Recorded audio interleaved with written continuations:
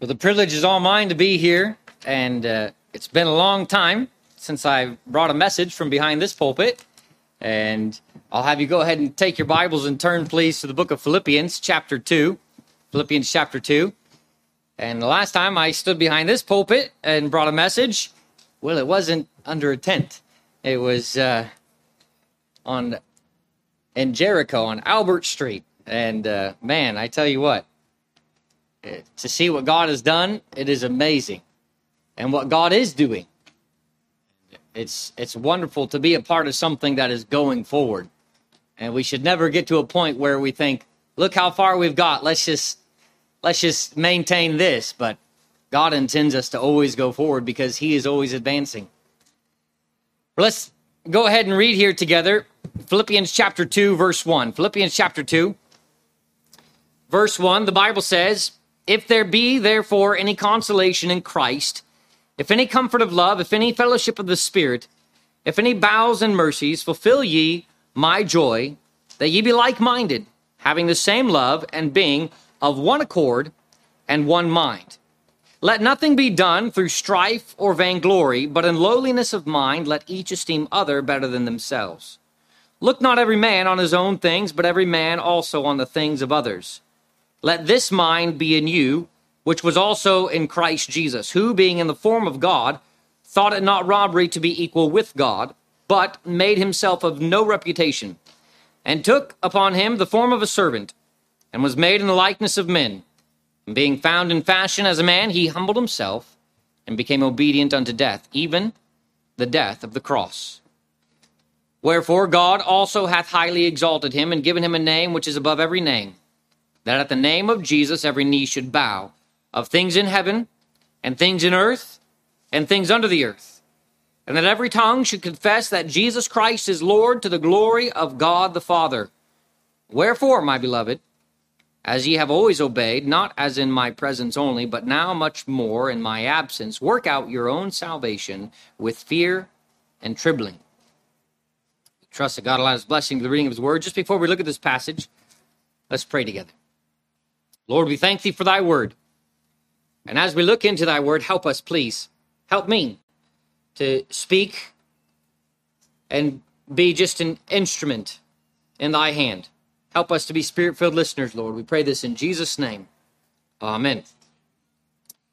We come to this wonderful passage here when we read Philippians chapter 2 and verses 1 to 12, which speaks about Christ. And perhaps maybe you've asked this question, maybe you've wondered, where is Christ now?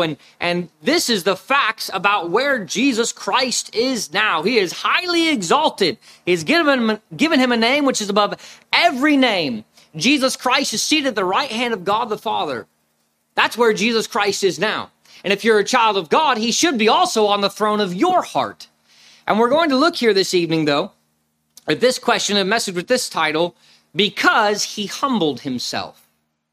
Because he humbled himself. The Bible says in verse 8 of Philippians chapter 2, "And being found in fashion as a man, he humbled himself, and became obedient unto death, even the death of the cross." And in this passage of scripture that we read here, we find the word wherefore used 2 times. Wherefore. And so, if the Bible here, verse number 9 and verse number 12, when it uses the word wherefore, it's referring back to something that has already been mentioned. There's something that we need to connect this verse to, something that the Apostle Paul is saying here, and he's applying it to something that he has just said. He's making a connection and applying it to our life and applying it to our hearts and teaching us truths about Jesus Christ. And so the second wherefore that we see is in verse number 12. The Bible says, "Wherefore, my beloved brethren," my beloved. And some people mark in their Bible, some don't, but I have that word, verse number 12, I have that circled. Wherefore, and then I have a line drawn from that wherefore all the way up to the word obedient. Obedient, because if you read on in verse number 12, "Wherefore, my beloved, as ye have always obeyed." You see, there's this connection. Paul is looking back at Jesus Christ and how Jesus Christ was obedient unto death. Jesus Christ wasn't just obedient through death, but Jesus Christ, the immortal, the very Son of God, became obedient unto death. He submitted to that old wicked enemy that we all have, that we all will face one day, and that is death. And Jesus Christ became obedient unto death as well. The wonderful hymn by Charles Wesley, he puts it very well. The hymn, And Can It Be? One verse says, "'Tis mystery all, the immortal dies. Who can explain this strange design? No man, no angel. It's a mystery. It's incomprehensible for us to ever understand how that Jesus Christ, the immortal Son of God, died for us. But he did. And he became obedient. He submitted himself unto death. He became obedient unto death. But then the first wherefore, would like to think more about that one this evening. The first wherefore is verse number 9. Wherefore God also hath highly exalted him. Wherefore God also hath highly exalted him. This wherefore I have circled, and a line drawn from there to the word humbled. Humbled. Verse number 8, and being found in fashion as a man, he humbled himself. And so the Bible tells us that Jesus Christ humbled himself, and because he humbled himself, God hath. And we see some things that God hath done because Jesus Christ humbled himself. The Bible speaks about it, describes it in verse number 6 of Philippians chapter 2. Philippians chapter 2, verse 6, the Bible says, who being in the form of God, thought it not robbery to be equal with God, but made himself of no reputation, and took upon him the form of a servant, and was made in the likeness of men. Jesus Christ humbled himself. It's unimaginable. We'll never be able to understand how humbling it is for God to put on this robe of flesh and become Emmanuel, God with us, and to walk this same filthy world and live in it that we live in today, and to suffer everything that we will ever suffer. He was man of sorrows, acquainted with grief. He knows exactly everything that we suffer, that we go through. He experienced it all. And to imagine this is God in the flesh. The Bible says in the book of Psalms that it's humbling for God to even behold the things of earth. For God to even look down on the earth, that's humbling for him. And then to imagine that he came to be and dwell with us. And that is always God's intent, to dwell with us, his creation. But let's look here. Firstly, because he humbled himself, God hath highly exalted him. Verse number 9, the Bible says, wherefore God also hath highly exalted him. When Jesus Christ died on the cross, he satisfied the wrath of God for the sins of the world. And then he was laid in a tomb. He was only there, though, for 3 days. And he conquered in his life sin. He conquered death. He conquered hell. And he rose again victorious from the dead 3 days later. And so Jesus Christ is never meant to be left in the tomb. Jesus Christ especially is never meant to be left on the cross. And so anytime we tell someone about Jesus Christ, who he is and what he's done for us, never stop at the cross. But make sure you keep going on to the tomb and on through the tomb to the resurrection. And because Jesus Christ rose again from the dead, it proved without a shadow of doubt that God accepted his sacrifice, that he was the very Son of God, that he is perfect and spotless Lamb of God. God hath highly exalted him because he laid himself down low in the grave. And he suffered so much for you and for me. God hath highly exalted him. And he's never meant to be left on the cross. Never meant to be left in the tomb. The Bible says in the book of Hebrews, I'll read a few other verses that tell us about how God's highly exalted him. Hebrews chapter 1, verse 13. Hebrews 1, verse 13. But to which of the angels said he at any time, sit on my right hand until I make thine enemies thy footstool? He said, he's not said this to anyone else. Jesus Christ, to him he said, sit on my right hand until I make thine enemies thy footstool. Hebrews chapter 12. Hebrews chapter 12, verse number 2. Hebrews 12, verse 2, the Bible says, looking unto Jesus, the author and finisher of our faith, who for the joy that was set before him endured the cross, despising the shame, and is set down at the right hand of the throne of God. That is where Jesus Christ is. No one's ever going to go find a tomb somewhere with the bones of Jesus Christ because he's been highly exalted. He's resurrected and he is now seated at the right hand of the Father. Carry on. Revelation chapter 3. Revelation chapter 3, verse 21. The Bible says, to him that overcometh, will I grant to sit with me in my throne, even as I also overcame, and am set down with my Father in his throne. Jesus Christ, he is now exalted in heaven. He is on the throne, his rightful place. Have you exalted him? Is he on the throne of your heart? Is he on the throne of your life? Is he King of kings and Lord of lords to you? Because that is his rightful place. He deserves none other. He doesn't deserve to have your throne shared, our throne shared with other hobbies, other interests, other people, but he alone deserves to be exalted in our life. God hath highly exalted him. We'll come back to the book of Revelation here in just a moment. Back in Philippians chapter 2. Philippians chapter 2. In verse number 9, again the Bible says, wherefore God hath highly exalted him and given him a name which is above every name. God hath given him a name. He's given him a name which is above every name. Verse number 10, that at the name of Jesus, every knee should bow, of things in heaven and things in earth and things under the earth. And that every tongue should confess that Jesus Christ is Lord. God hath given him a name which is above every name. He's given him a name that's above every name. The Bible says that every knee would bow at his name in heaven. To think about what we'll see in heaven is really enjoyable. And to think about those who will meet in heaven. There's a song that says, heaven sounding sweeter all the time. And when we get to heaven, all of the wickedness of this world will be left behind.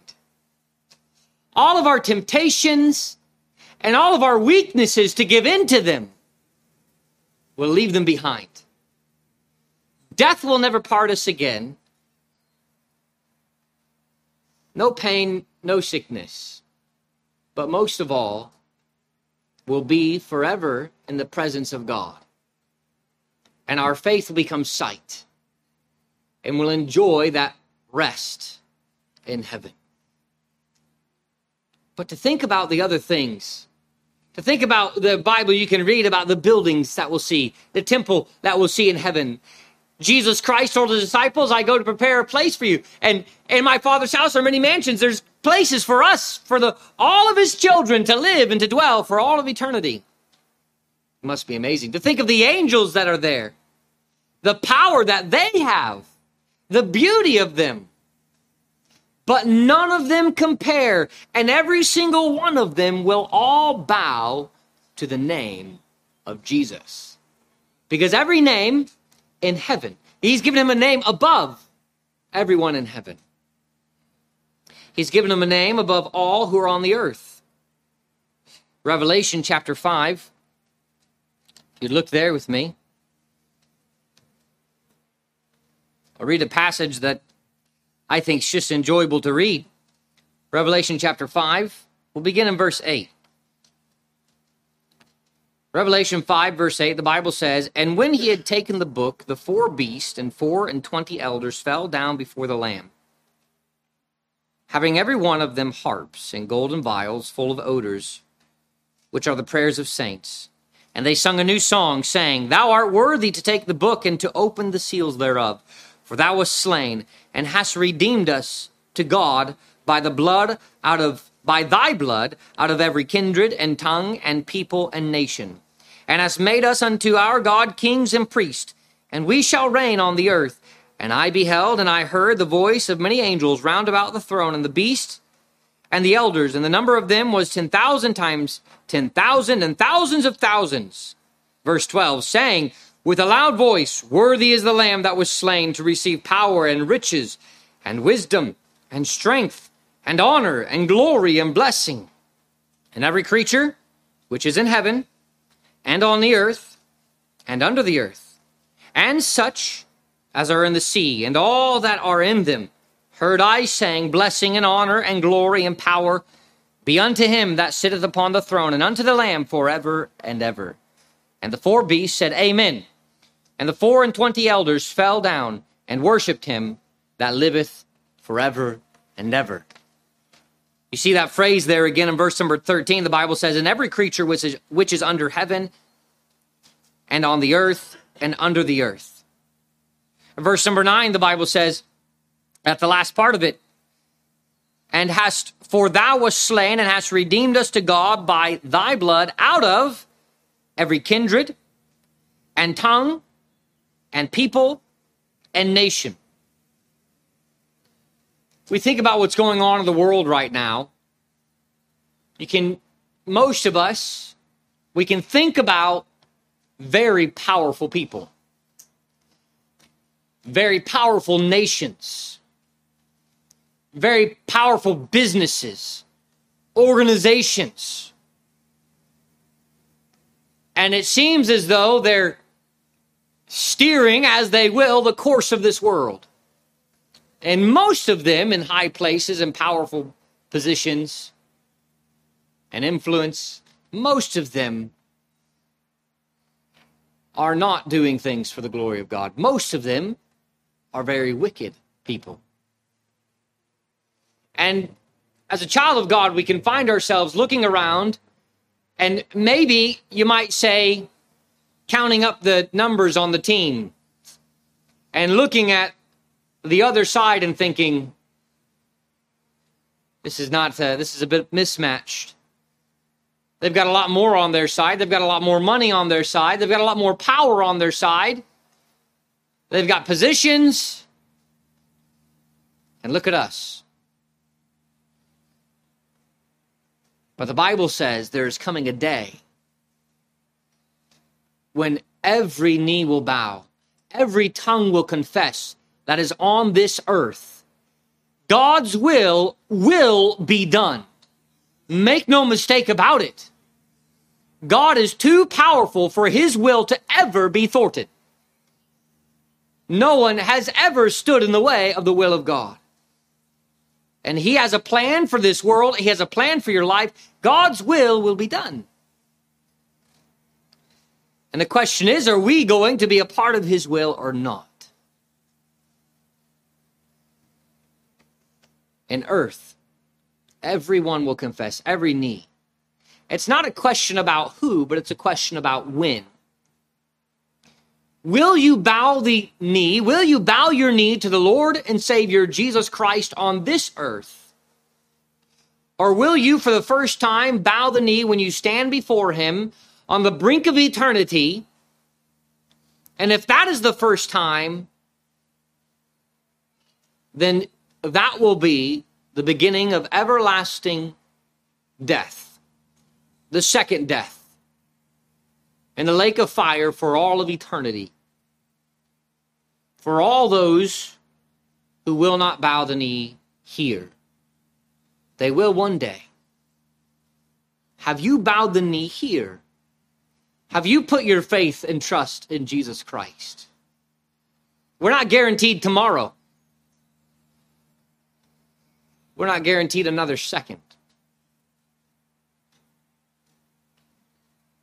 Every knee on earth, no matter how powerful, no matter how unnoticed, God sent Jesus Christ to die on the cross for the sins of this world.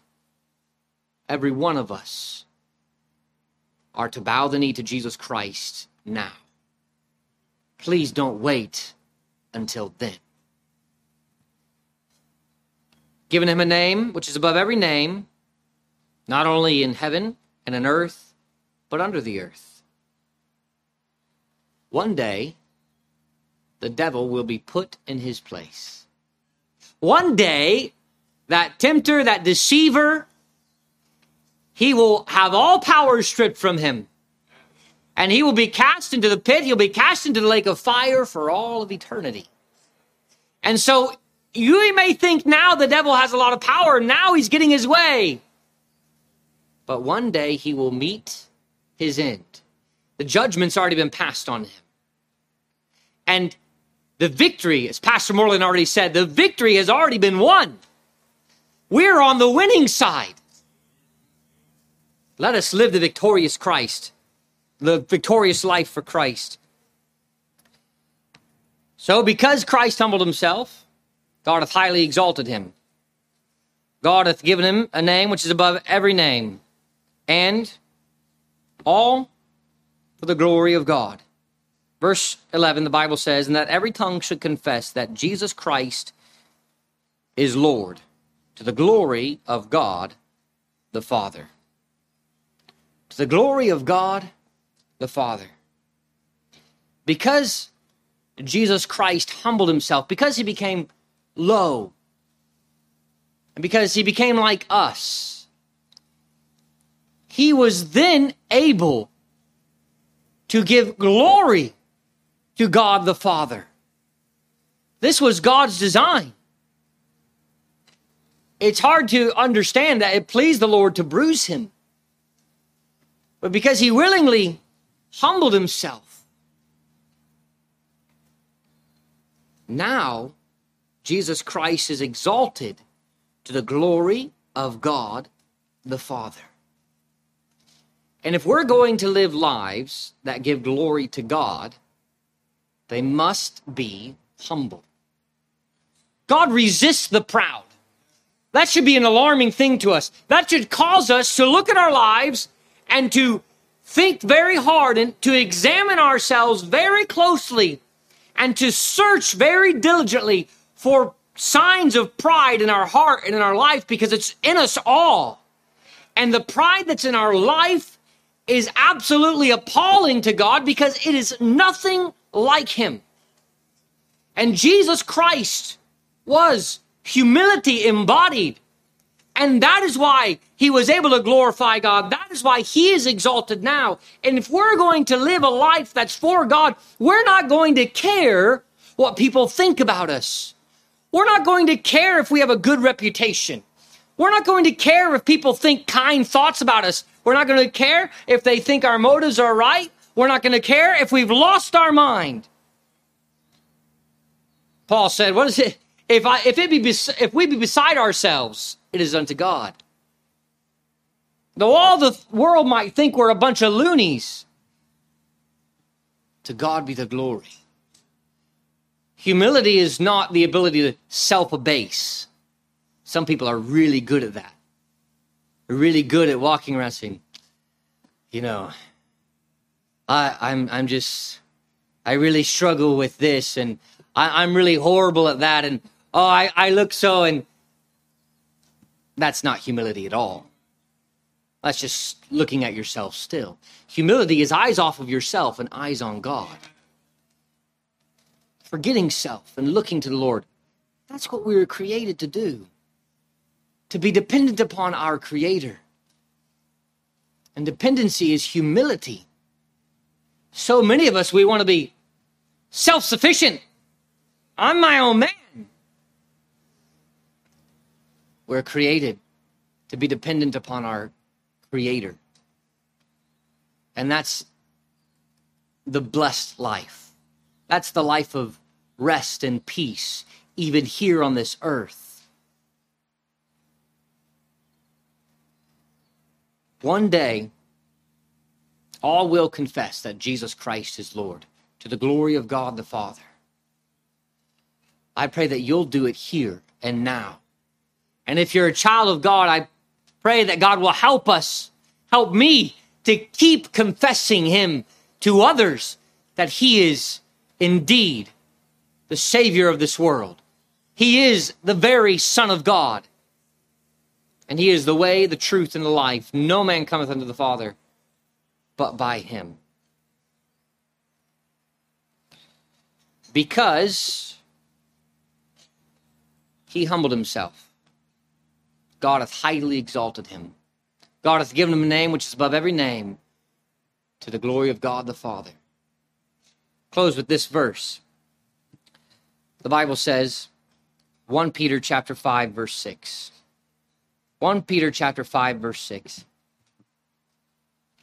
Humble yourselves, therefore, under the mighty hand of God, that he may exalt you in due time. It's hard to imagine that God would even want to exalt me. I failed him so many times, been unfaithful, caused him shame. But the Bible says, humble yourself. This is one of the secrets to living the Christian life. Humble yourself. This is the key to the fruit of the Spirit. Humble yourself. Humble yourselves, therefore, under the mighty hand of God. We should never seek to exalt ourselves, but we should be seeking to humble ourselves.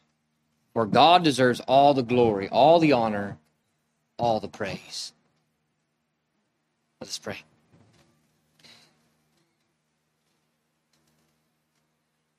Lord, to think of what Jesus Christ, God in the flesh, the darling of heaven, has done for us wicked sinners. It's a very sobering thought. Very, very shameful to think that because of me, Christ suffered. But what love! What love! That even though we are the ones who are in the wrong, Christ came to make it right. Lord, we pray that there would be souls this evening that would bow the knee for the first time. We pray, Lord, that we all would draw closer to thee